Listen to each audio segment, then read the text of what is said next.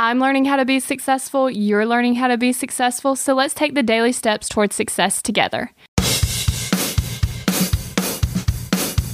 Today we're going to be discussing the second way to develop daily discipline, and that is set clear goals. Now, setting clear goals is a must because in order to achieve your goal, you have to know how to achieve it. You also need to know what it takes to achieve that goal. It has to be so clear that there are no excuses. You can't just say you want to lose weight. You need to say, I will lose 10 pounds by exercising for 30 minutes every day. Which goal seems easier to achieve? The second one, because you know what you have to do. You know that you have to get up every day and exercise for 30 minutes. And you know that by doing this, you will begin to see your end result.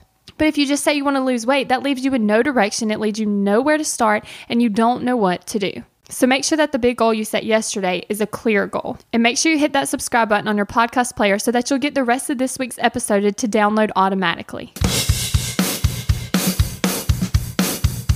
We're in this together, one step at a time. Have you found yourself Googling, how do I stop procrastinating? Here's the thing. When you search that, I'm sure you found hundreds of tips, tricks, hacks, and strategies. In fact, I've shared several of them here on the podcast. The only thing is, did it work? Are you still procrastinating? If you are, then what you need isn't another hack.